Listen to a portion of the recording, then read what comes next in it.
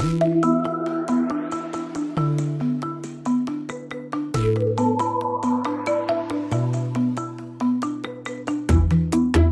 Aaron David Miller, and this is Carnegie Connects.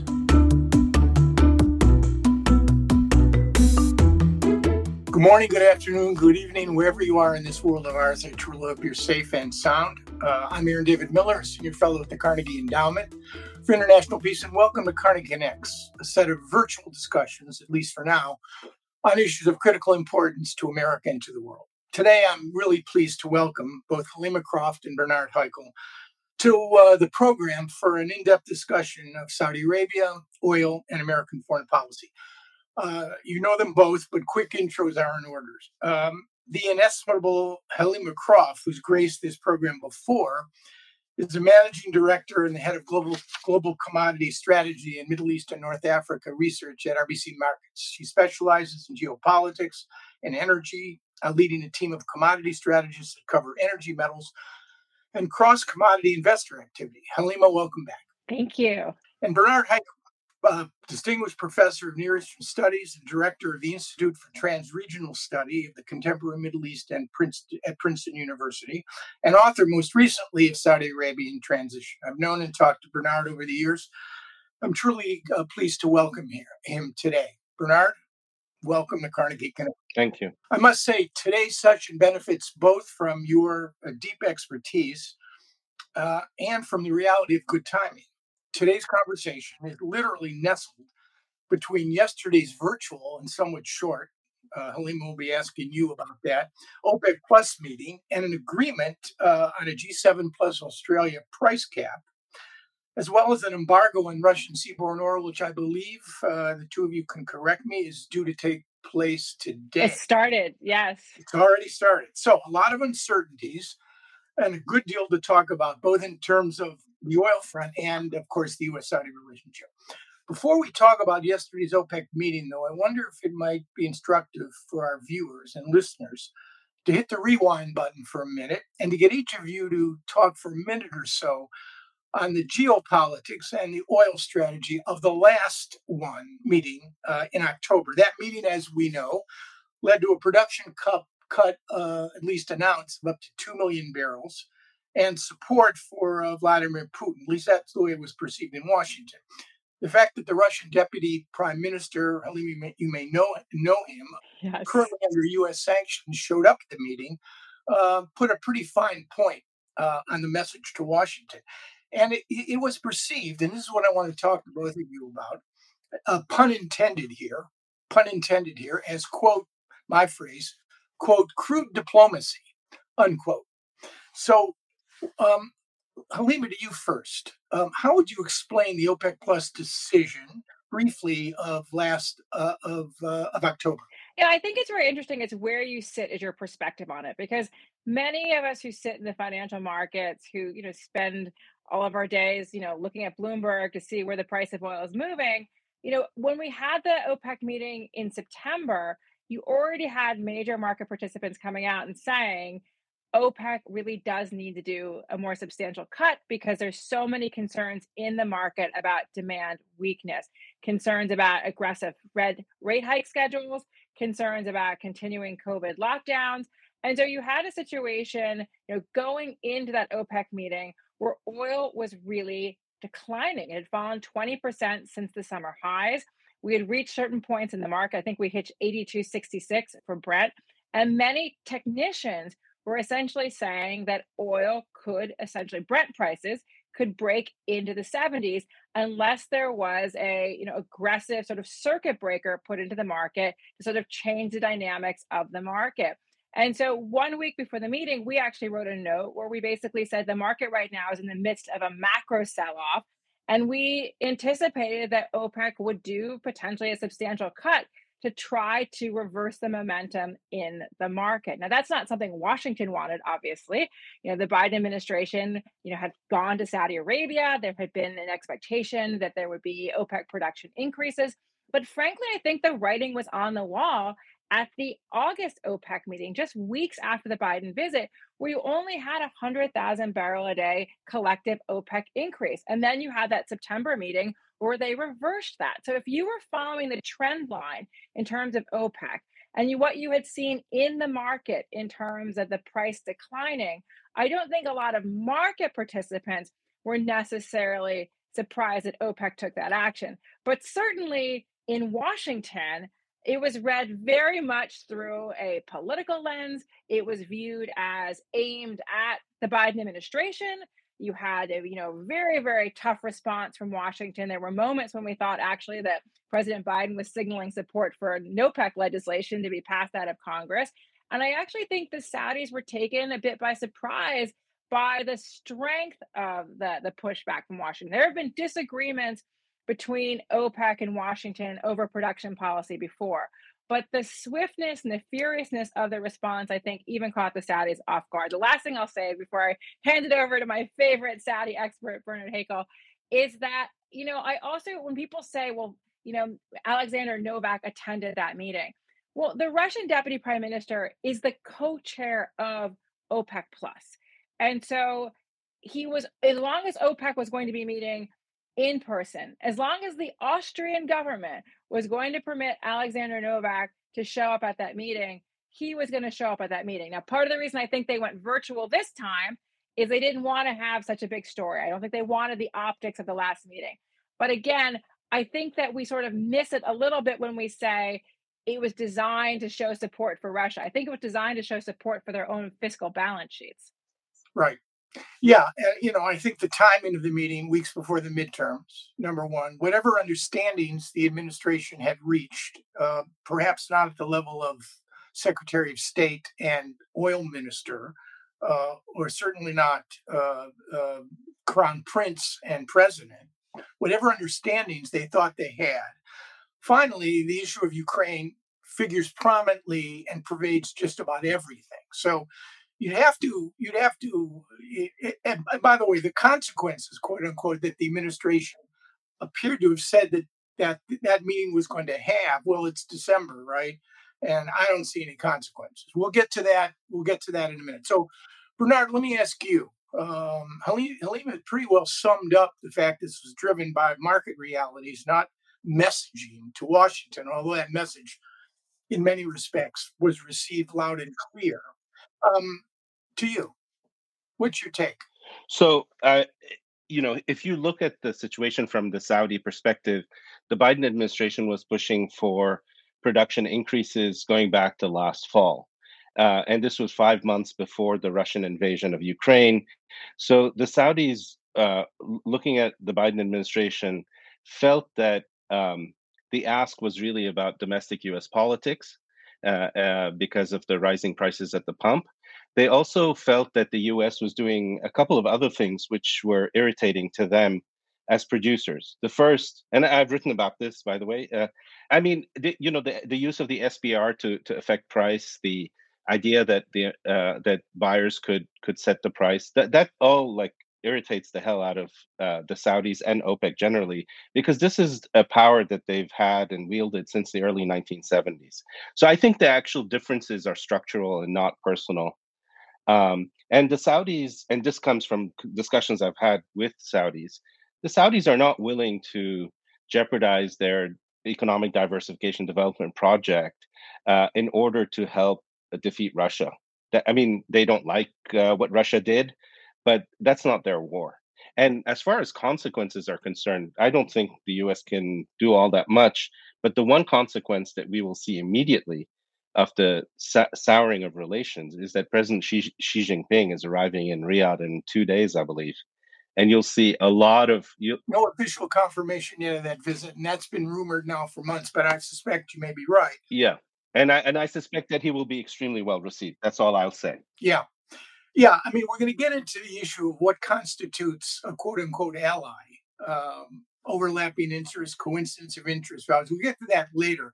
But I think you're quite right. I think the administration and Americans going forward are simply going to have a much more realistic view of what Saudi Arabia is prepared to do with respect to this relationship. And it's going to end up being far more transactional, I suspect, than it's been over the decades. All right, so fast forward. You had a did I hear 20-minute OPEC meeting on virtually? No. 33 minutes. It was 33. Not the shortest OPEC Right. There meeting, were but no one of them. surprises. So, Halima, give us your take or the main takeaways. I think you've explained why it was a virtual meeting. What are the takeaways from this December 4 meeting? I mean, I think the Saudis and the rest of OPEC are thinking the market is just too uncertain at the moment. I mean, I think they did not want the optics of everybody going to Vienna, wall-to-wall press coverage, having the Russian deputy prime minister, in the building when there's so much uncertainty about what they should do in terms of policy. Because you have this, still concern about aggressive rate hikes from, the Fed. We do not know when China may lift COVID restrictions. And on the other side of that, we now have the first major sanctions being implemented against Russian oil since the start of the war.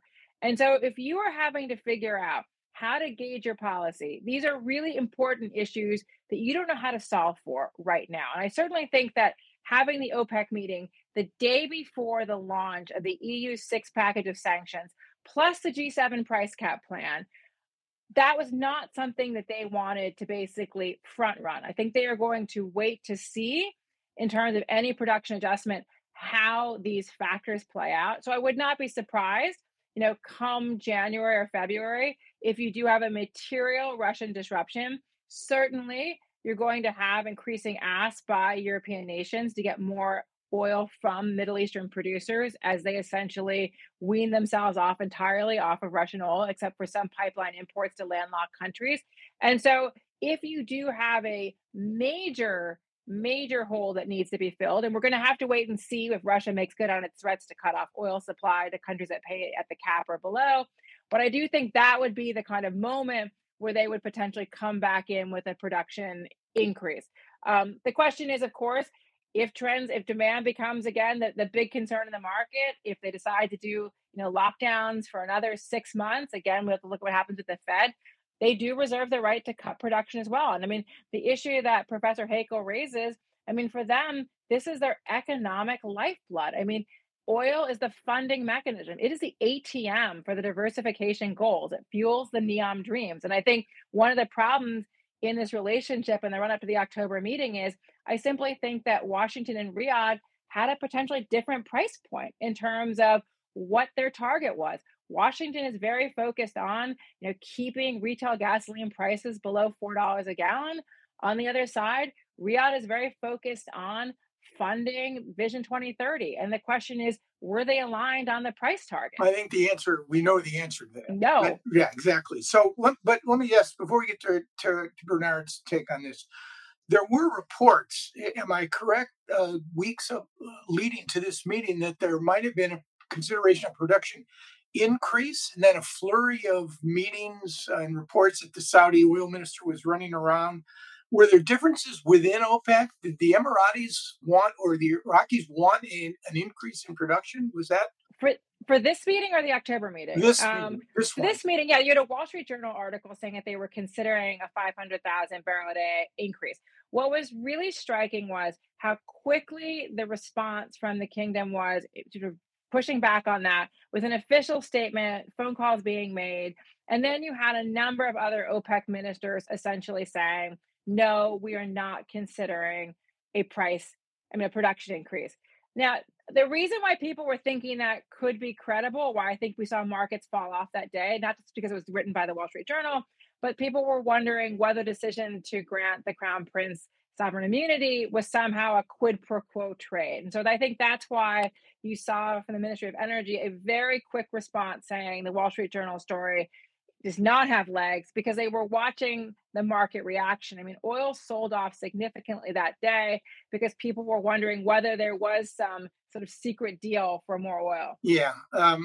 Yeah, on the immunity issue, I think the lawyers frankly won out, is my understanding. And I'm not sure the administration, frankly, much to my dismay, I might add, had any other option other than to do that. But let me turn to Bernard on two points. One, your initial takeaway from the meeting yesterday. Number two, I know OPEC Plus is a consensus organization, but here's my question, actually, to both of you. But Bernard, to you first. Who drives the train in OPEC when it comes to these sorts of critical decisions: increase, decrease, flatline, to both of you. But Bernard, first, quick takeaway on the meeting on Sunday. I mean, there are two questions there. One is OPEC. So when it comes to OPEC, I think, and Halima, of course, could correct me on this.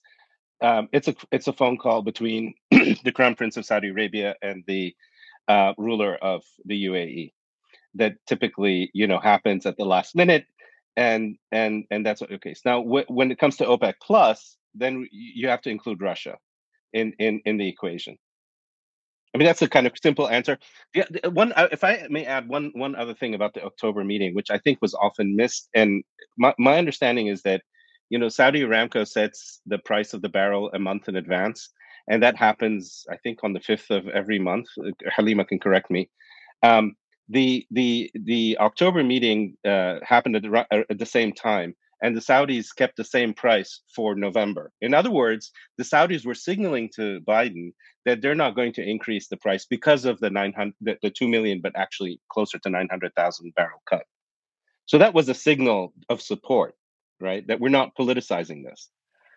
Aaron, I want to pick up on it because I know it underlying your question, because there had been reports right after the October meeting that somehow the Saudis coerced Iraq and UAE into going along. I mean, I was actually at that meeting, and what struck me was the night before the meeting, I've gone to meetings before where there's actually been a lot of dispute. I've been at meetings before where ministers have walked out. Typically, the Iranian delegation was famous for walking out, but like the Angolans will walk out, and then you go to another day. And what we didn't have this time was any sense the night before the meeting that there were major divisions between the producers. So whatever had to be worked out had been worked out well before that meeting happened. And on the day of that meeting, it was a pretty straightforward. The drama came once the decision was announced. At least in the 48 hours before that meeting, there wasn't a lot of sense of disunity. And again, I've been at these meetings where they've gone an extra day. And when you bring up the UAE, it's really important because we had a situation where the UAE, the summer before, had decided they did not agree with the production benchmarks. And we had 17 days where we did not actually get a decision. And so when the UAE wants to raise an issue, they have held the line before. And so to me, what struck me about this meeting was, at least being in Vienna, there was not a sense that there were major divisions. Whatever dispute had happened over the production policy had been worked out before they got to Vienna. Got it. Okay, so before we get to my favorite subject, the geopolitics and the U.S.-Saudi relationship, Halima, let me turn to you first. Can you give us a kind of Cliff Notes 101 course on the two issues that this Carnegie Next is sort of sandwiched between? One is the price cap, okay, and the other is the oil embargo on seaborne Russian oil. I gather from my layman's understanding that the objective is set the price on the cap now high enough over the cost of actually extracting oil so that the Russians keep selling, but low enough so their profits, let me use the word, not damaged. Clearly, they are not going to be damaged, but their profits are dented. So what is this a real price cap, or is this just a restriction on insurance and shipping companies? What's the point here? We need to go back 6 months ago, because 6 months ago, the European Union did the sixth package of sanctions, which included an embargo on seaborne oil into Europe. There was the Germans and the Poles also came out and said that they would, by year end, phase out pipeline imports. Several landlocked European countries, like most notably Hungary, got an exemption to continue taking pipeline imports. But the other component of the sixth package of sanctions was a ban on the provision of services to move Russian barrels to third countries. So India, which has essentially been the country that has backed up the truck and taken the discounted Russian barrels, India would find it very difficult to continue importing Russian oil, even at current levels, without access to, Europe, Western ships, Western insurance. Particularly insurance is a critical issue. I mean, Europe and the UK, it's like 95% of the insurance market it's basically from the UK and from Europe. And so what happened when these sanctions were announced 6 months ago is it sparked real concern in Washington that you could have not just a situation where Russian barrels were no longer going to Europe, but that you would see a significant number of Russian barrels move off the market, that the services ban would essentially act as a secondary sanction. And so there was real concern that you would see a spike in oil prices simply because you'd be losing potentially, several million barrels of Russian oil off the market. Hence the price cap.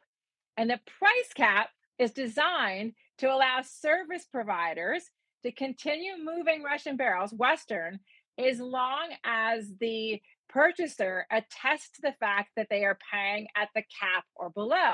Now they set $60, but this is a price where it is higher than where Urals, the main Russian crude grade, is selling now. And it is, but it is potentially high, it's not, setting it at, Brent prices, which is, now $87, it's 60, but Russia's already been having to take a discount. And so the question is this largely an effort, which I think it is, to keep Russian barrels on the market and frankly, prevent a price spike and the loss of Western support for the war? But is it really denting Russian finances is the other issue. Right. The answer, I think, is it seems to be no. I mean, and that's certainly what the Poles were saying. That was a point made by Poland, the Baltic states, and Zelensky, who wanted a $30.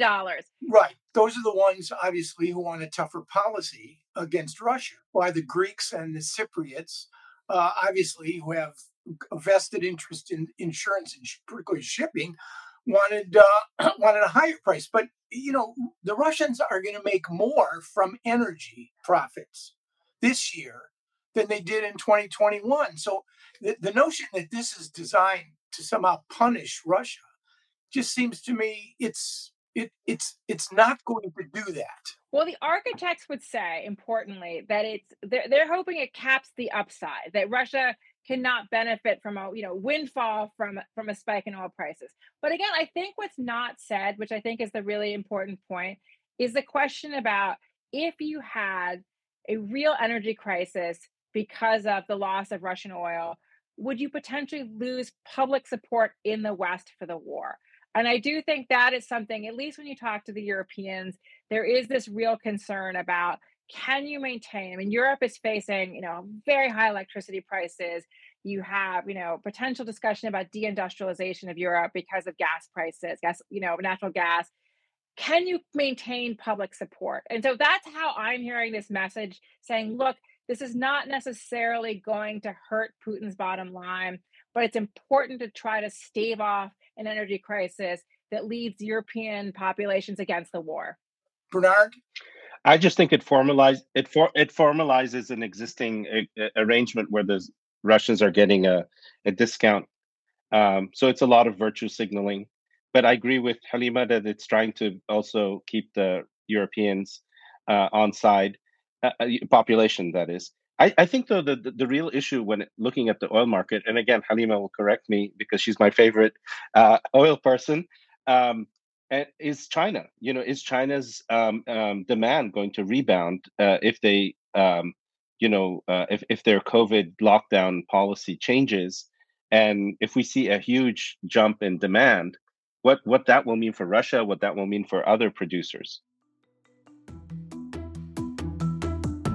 Thanks for listening to Carnegie Connects. This show would not be possible without the generous support of our donors. If you'd like to support us, visit ceip.org/donate. Don't forget to subscribe to us on Apple Podcasts, Google Podcasts, Spotify, or wherever you get your podcasts. Want to tune into the conversation live? Click the link in the description below to receive invitations to the next Carnegie Connects. Now, back to the show.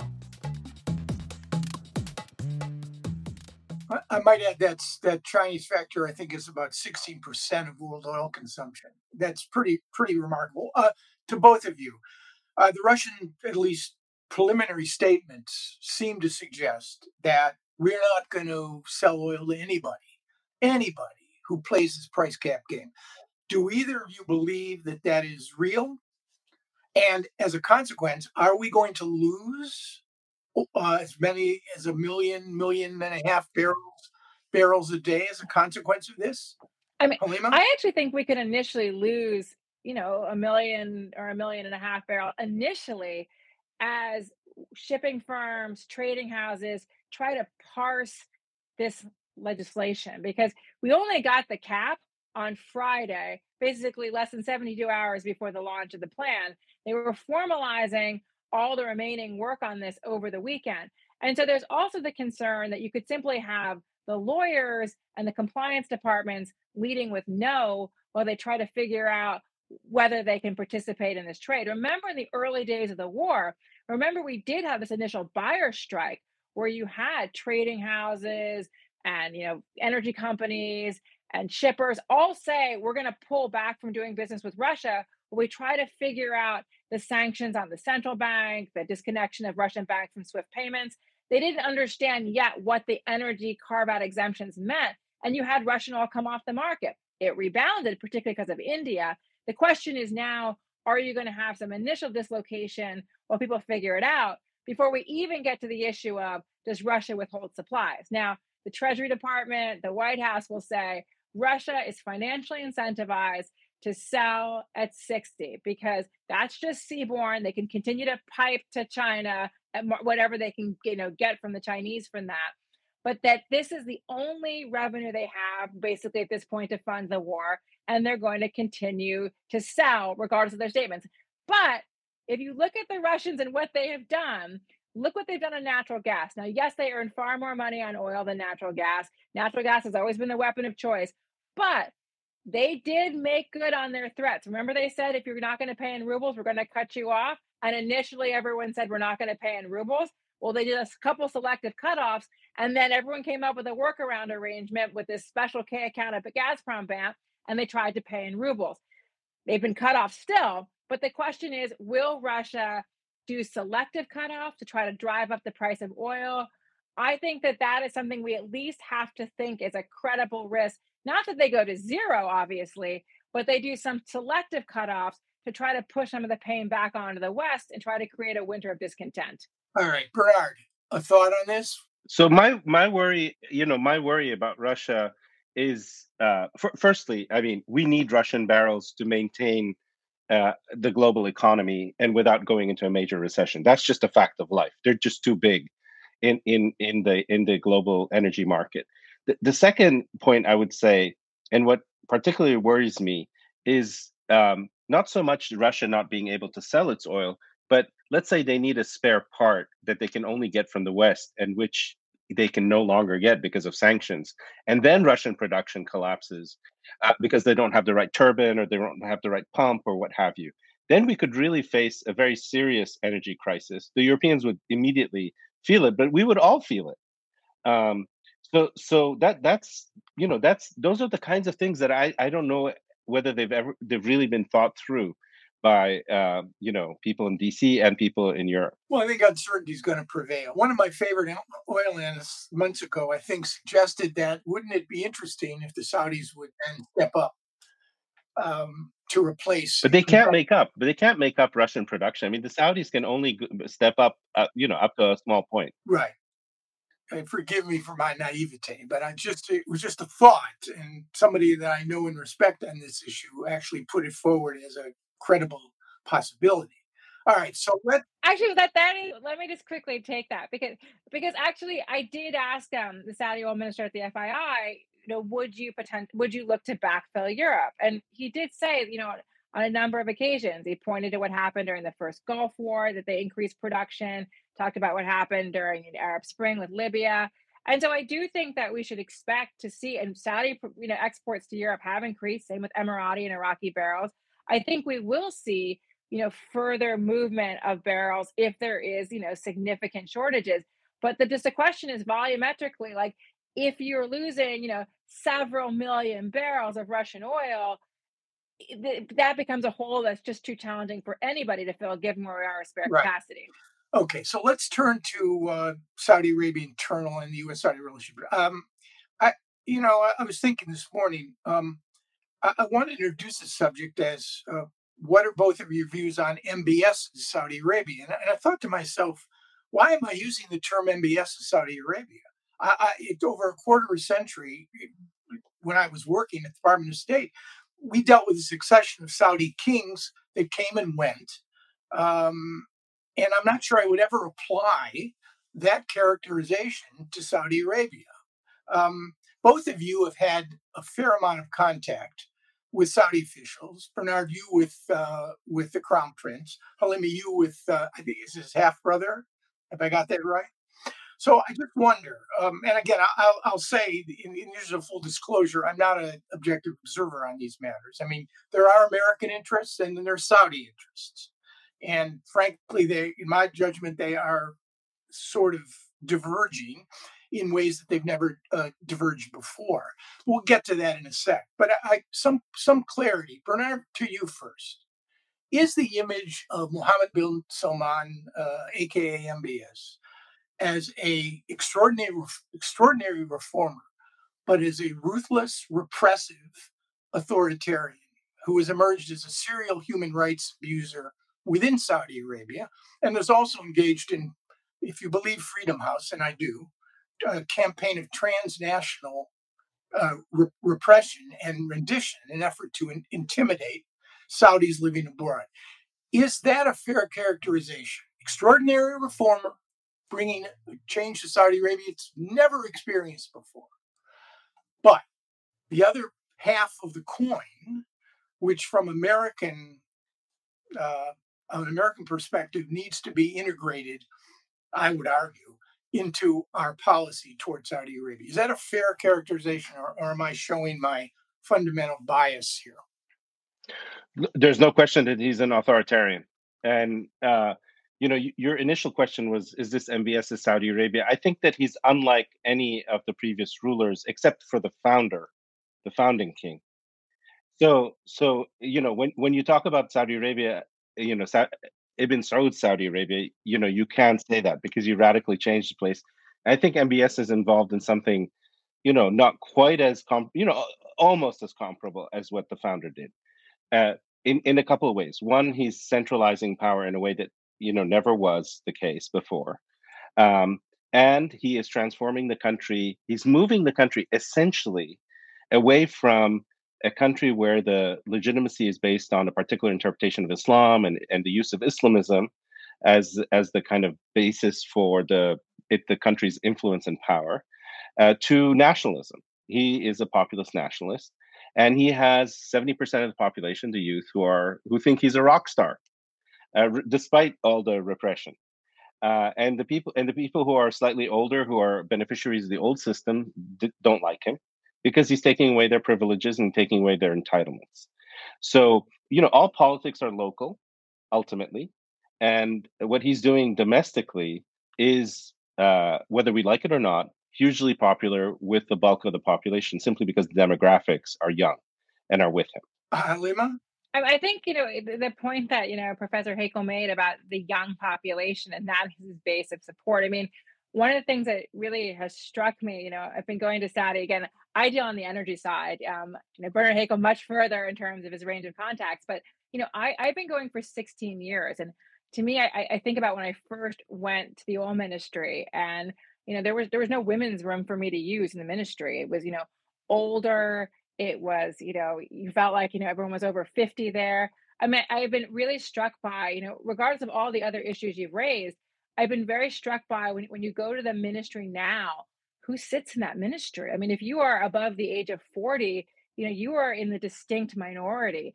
You have a lot of young women. I've seen particularly on the issue of women's role in the economy, access to education. I mean, they have been, in terms of economic beneficiaries, they are really sort of taking advantage of the liberalization. And again, now you would go to something like the Ministry of Energy and you would think you were in a tech company.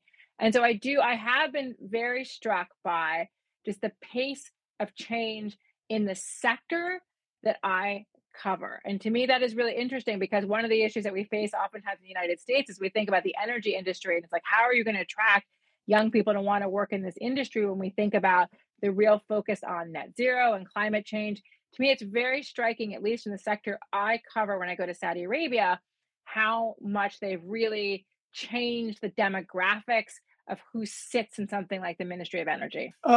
I'm still left a bit uneasy, though. I mean, I worked to strive to sort of propagate American interests in this region, and even though I don't think there's an administration, and I worked for half a dozen who put human rights at the top of the list, any administration I've ever worked for, from the Carter administration to Bush 43, made human rights a fundamental priority for the United States. Various times there were initiatives. How do we balance? You are both Saudi watchers. You have professional uh, um, professional career in dealing with Saudi Arabia. You travel there frequently. How do we reconcile this ethically, emotionally, and then from the standpoint of U.S. policy?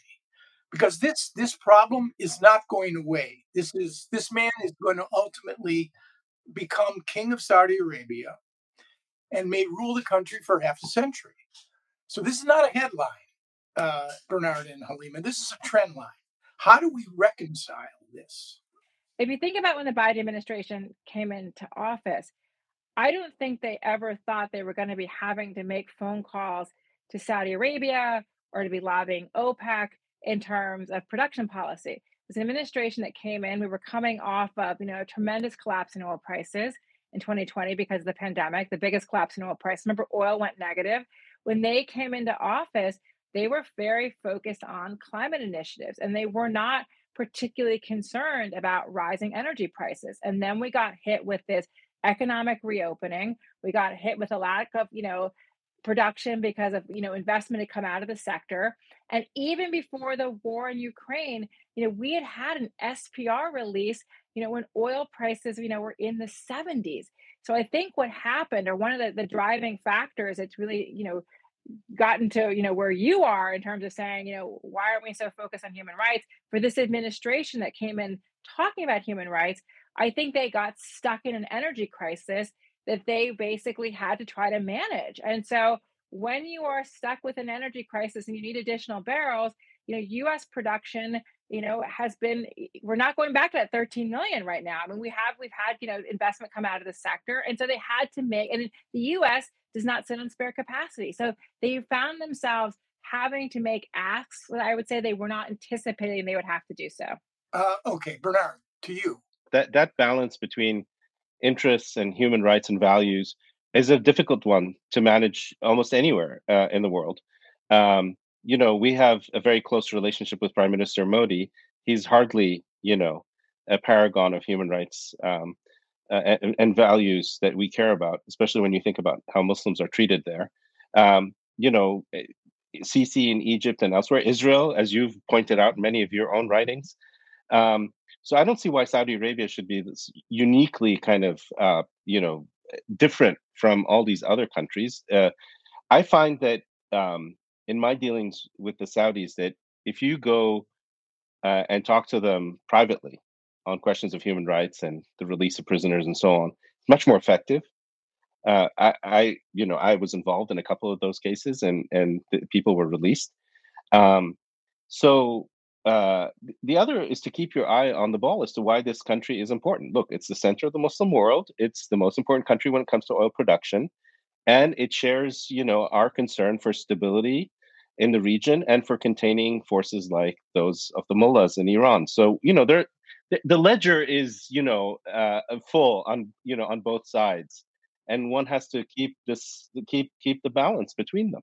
I think, though, that again, the first book I ever wrote was on the origins of the U.S.-Saudi relationship. I followed this not as closely as the two of you have, and there is this notion, though, and as how to relate and to conceptualize the countries that we deal with. Is Saudi Arabia has been referred to as an ally of the United States, and I would argue that an ally of the United States, France, Germany, Japan, South Korea, Britain, Canada, Australia, are countries where there is a high coincidence of both interests on one hand and values on the other, high coincidence, and a strong, sustainable domestic base of support. Because in a democracy, obviously, as in authoritarian countries as well, public opinion in a democracy plays a more critical role. So I guess the question is, high coincidence of values with respect to the US Saudi? No. High coincidence of interest. And this is where I need your opinion. If you look at human rights, if you look at relations with Russia, if you look at relations with China, if you look at oil, we are not competitors with Saudi Arabia in a way that I think, Halima, correct me if I'm wrong, we've never been before. So if in fact our coincidence of interest is largely episodic, and there's no coincidence of values, how then do we relate to a country? And again, full disclosure, Jamal Khashoggi was a friend of mine. This, to me, is a major problem, and it continues. Saudi human rights violations continue. How do we relate to Saudi Arabia? What is it? Is it an ally? Is it a problematic partner? Is it a frenemy? Because this is going forward. We're going to have to deal with Saudi Arabia and MBS for a long time to come. And I guess that's my question to you. Do we simply have to reframe our own analysis and say to ourselves, this country, what a surprise, is acting in its own interests. It's not doing this for any favors for the United States. There's no value coincidence. It's an authoritarian country, much more in common with President Xi is showing up. There's a strong Saudi relationship with other authoritarians at a time when the United States is presenting itself as a arsenal of democracy as we back Ukraine against Russia. How do we, in the end, final comment from both of you? You both have tremendous authority and expertise on this issue. How do we look at Saudi Arabia? Problematic partner? Ally? Frenemy? How? Halima, to you. I'm going to start on energy, and I'm going to hand over the broader question to Professor Hakel. But I do think when we think about energy and the energy relationship, I also have to think we have to be really honest about what is our priority. Because again, what has struck me is that we have very much a focus now on retail gasoline prices cannot be above $4 a gallon. Like that was a clear point that was made. And clearly, we are very still focused, look at the Inflation Reduction Act, on pushing forward with our climate agenda. But if those two things have to be, if you cannot have an honest conversation with American consumers about demand, I mean, think about the whole conversation was we need additional supply, and we're not asking Americans to put on a sweater. We're not really having conversations about how we ratchet down demand. Then we are going to, in this transition, because transitioning, to net zero does not mean ending dependence in the near term on oil. We're going to still need, if we are concerned about higher energy costs, if we have decided that US consumers are going to continue to have to hopefully, if we want them to pay below $4 a gallon, or God forbid below $5 a gallon, we're going to still have to have these conversations with the producing countries. And I would say, who's going to continue to invest in the upstream sector? Who's going to make those investments in conventional oil and gas? It's going to be these Middle Eastern producers. They are the low-cost producers. And so I think we have to be really realistic in terms of our economic priorities about where that oil is going to come from. And again, we can have conversations about ratcheting down demand in this country. But if we're not going to have those conversations, then we're going to be picking up that phone call. I'm looking out my driveway right now. I'm looking at two Honda CR-V SUVs and wondering why I'm driving them. Lessening demand is pretty important. It may actually be an answer to my question. Bernard. I would add to what Halima says that, the Saudis have the cheapest and cleanest, in quotes, and in terms of methane emissions, cleanest oil in the world. So we're going to become more and more dependent on them as we transition, not less. As far as the earlier question, look, the United States, committed a violent and illegal war in Iraq. So we have to be a bit careful how we preach in this part of the world. The other thing I would say, as far as the Saudis are concerned, is that, in the war against communism during the Cold War, in the war against radical Islamism, Saudi Arabia was a huge ally and partner. I don't see why. It's not an episodic thing. There are long-term trends that we care about: stability, oil market balancing, energy security, peace with Israel. All of these things really matter to us, and Saudi is a key to all of those. So I think we can build a relationship and eventually become friends, closer friends. Is it Denmark? No, it will never be Denmark, and we have to accept that. Right. I'm thinking, though, again, going forward, we need to change our own mindset and our own view. My own view, and I've believed this for years, that the default position for administrations I've worked for is that, unlike Lehman Brothers, the U.S.-Saudi relationship is still viewed in Washington as too big, too consequential, and too important to be allowed to fail. So whatever my personal views, I'm not sure we're going to impose quote unquote consequences for the things we don't like that the Saudis are doing. But let me thank both of you. Halima, as always. Bernard, thank you so much. Your deep experience and authority on these matters was on display. Thank you. Thank you. As I close these sessions, be sure to think positive and test negative. Thank you for listening to Carnegie Connects, a production of the Carnegie Endowment for International Peace. Views expressed are those of the host and guest panelists, and not necessarily those of the Carnegie Endowment, which takes no institutional positions on public policy issues. Subscribe to Carnegie Connects on popular platforms such as Apple Podcasts, Spotify, Stitcher, or your favorite podcast platform. Like what you heard today? Learn more at carnegieendowment.org/Carnegie Connects. Tim Martin is our audio engineer, and Catherine Buchanan and Cliff Jayapranada are our executive producers. I'm Aaron David Miller, and until next time, think positive and test negative.